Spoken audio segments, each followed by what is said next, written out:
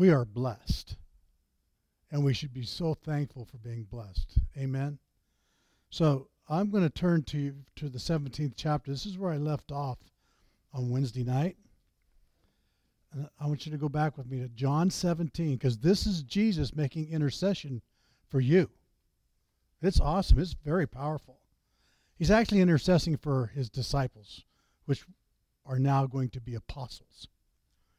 Does anyone know the difference between a believer and a disciple? Have you ever thought about that? Because not all believers are disciples. What does a disciple do? They follow Christ. That's a disciple. And you know what? You must be a disciple before you can be what? An apostle. Wow.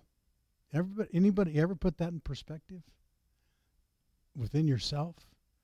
That I must follow Jesus. And if I follow Jesus, I'm being discipled.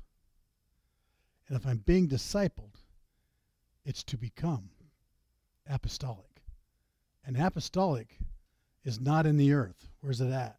It's in heaven. So before the disciples could become apostles, what did they have to receive? They had to receive the Holy Ghost, which is all of us. We must also receive the Holy Ghost. Because in that Holy Ghost is the testimony in truth of Jesus Christ. Wow. So, I want to read some of this again. And I'm not going to read it all. That's your job. That's what you need to do. But there are things that have to be said again so that we get it. These are the words that Jesus spoke.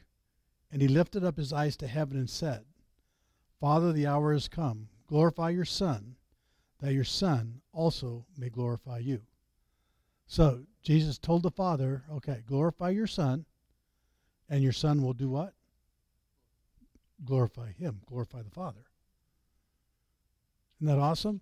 So that glory that God gave to Jesus, who did Jesus give it to?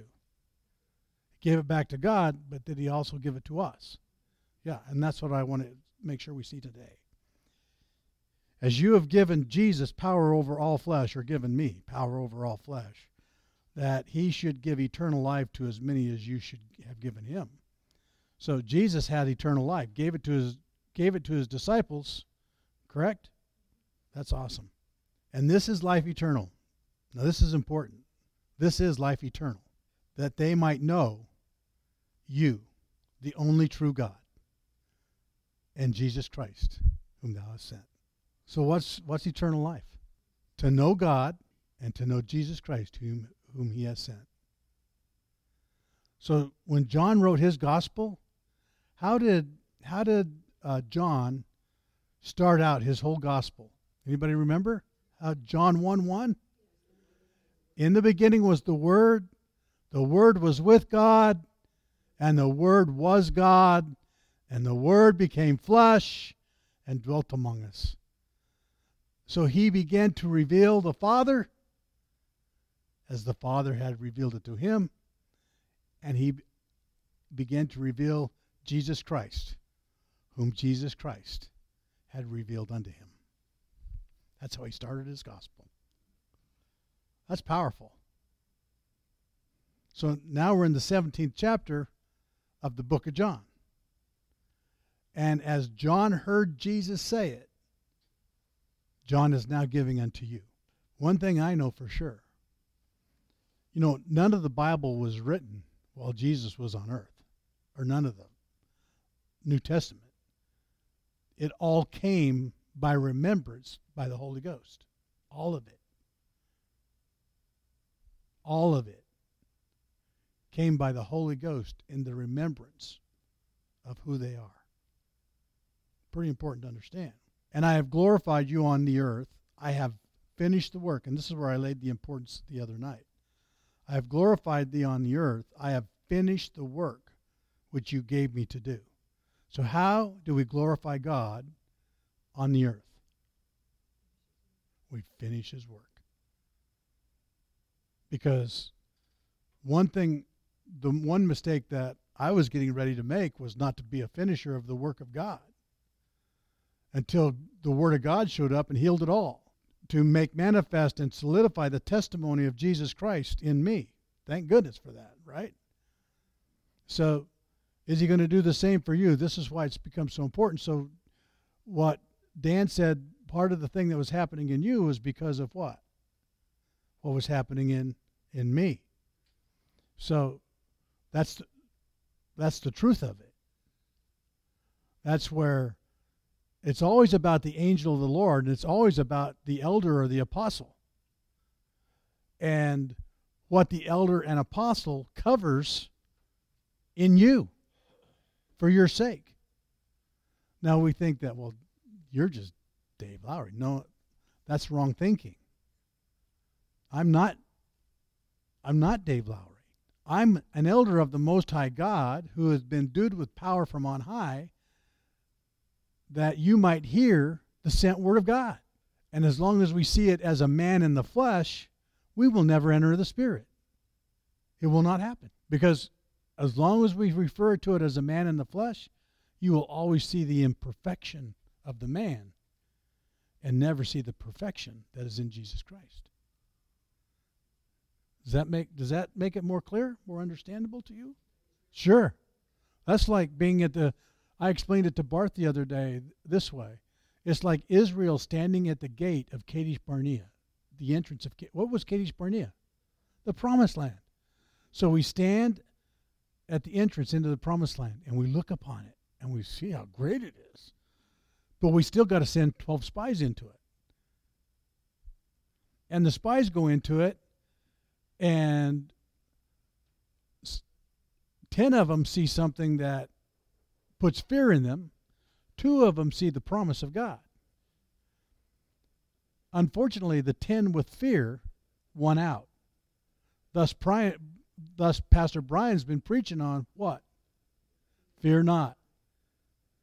Because you can't listen. The promise of the Father is what? The Holy Ghost. The promise of the Father is the Holy Ghost. How are you going to receive it if you are fearful? You're not. It's not going to happen. So if this is the year of the Spirit, and Pastor Brian's saying, well, fear not, if you will allow God to remove the fear from you, what are you going to receive? Do you believe that? I hope you believe it, because it is the truth. It is Jesus. So if our perception is of men in the flesh or men in the fleshly body, our perception's missing Jesus Christ. Now that's a hard transition to make in the mind. Correct? Because we can see you can talk to my wife for 30 minutes and she can tell you all about Dave Lowry, who is not perfect. She's got the witness on that. But that's not the man that Jesus Christ sees.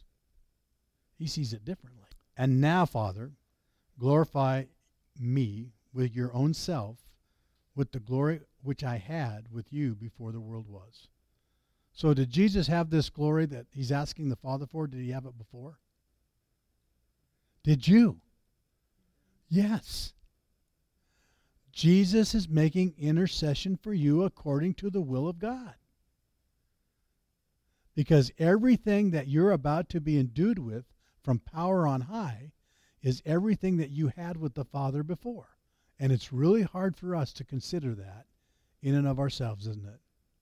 Because the only way we can look at ourselves is through the eyes of the flesh, and all we see are fleshly bodies that don't amount to a hill of beans. And that's not how God sees us. I have manifested your name unto the men which you gave me out of the world. Thine they were, and you gave them to me, and they have kept my word. So, who did they belong to in the beginning? God. They were God's. And God gave them to Jesus. And Jesus kept them through his word. Whose word? The Father's word. Because that's who Jesus is. He's the Word of God. Now they have known that all things whatsoever you have given me are of you.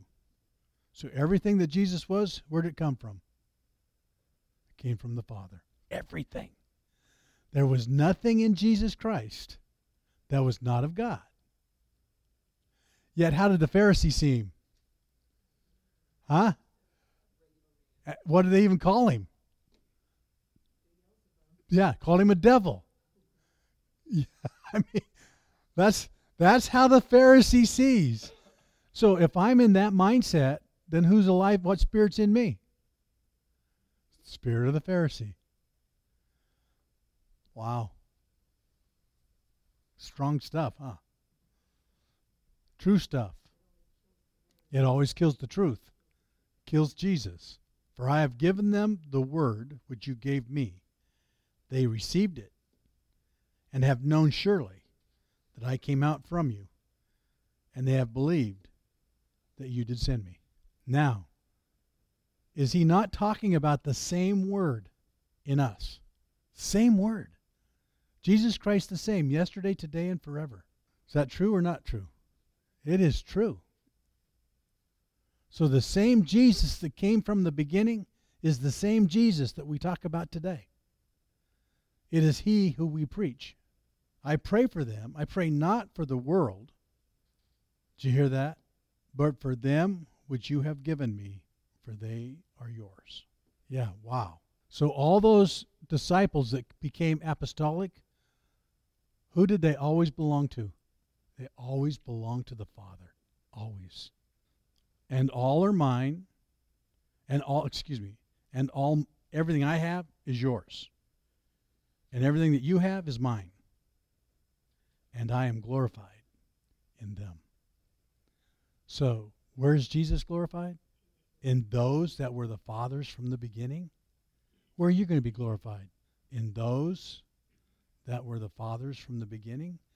Why is it always preached then that we need to find who we were in the beginning?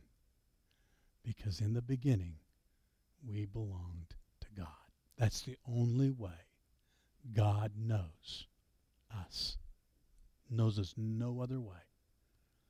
And we should be so thankful for it. And that is why he sent his Son, Jesus Christ, to get us and take us all back to the Father. Isn't that awesome? So you can go in and read, and I really encourage you to read. Shoot, we got time. I'll read it to you, starting with verse 23. And you have to go and read 11 through 22 also, just so you know. But the things that I've already spoken to you this morning, in regards to these things, bear those things in mind when you go to read it, because it's taking you out of the mind frame of just being a human being in the planet Earth. It doesn't even refer to that in any way, shape, or form. It's only referring to you in the Father. That's why Jesus can speak to it so earnestly and so powerfully. I in them, and you in me. So if Jesus is in us, who's in Jesus? The Father. Now here comes this word. That they may be made perfect in one. So how can we be made perfect? Huh?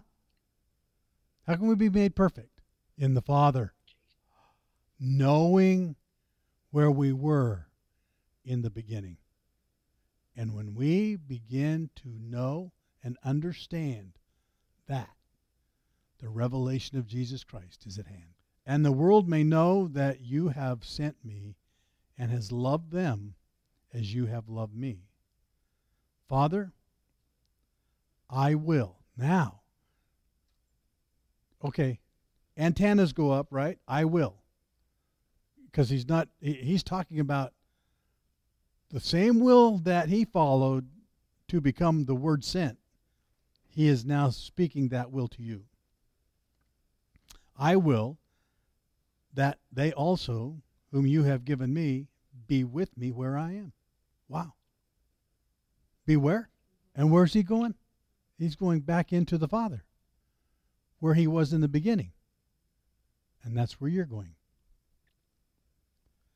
That they may behold my glory, which you have given me for you loved me before the foundation of the world. So, before everything that we understand here, he's taking you to where you understand it in the Father from the beginning. So, everything that we perceive here, what's going to happen to it?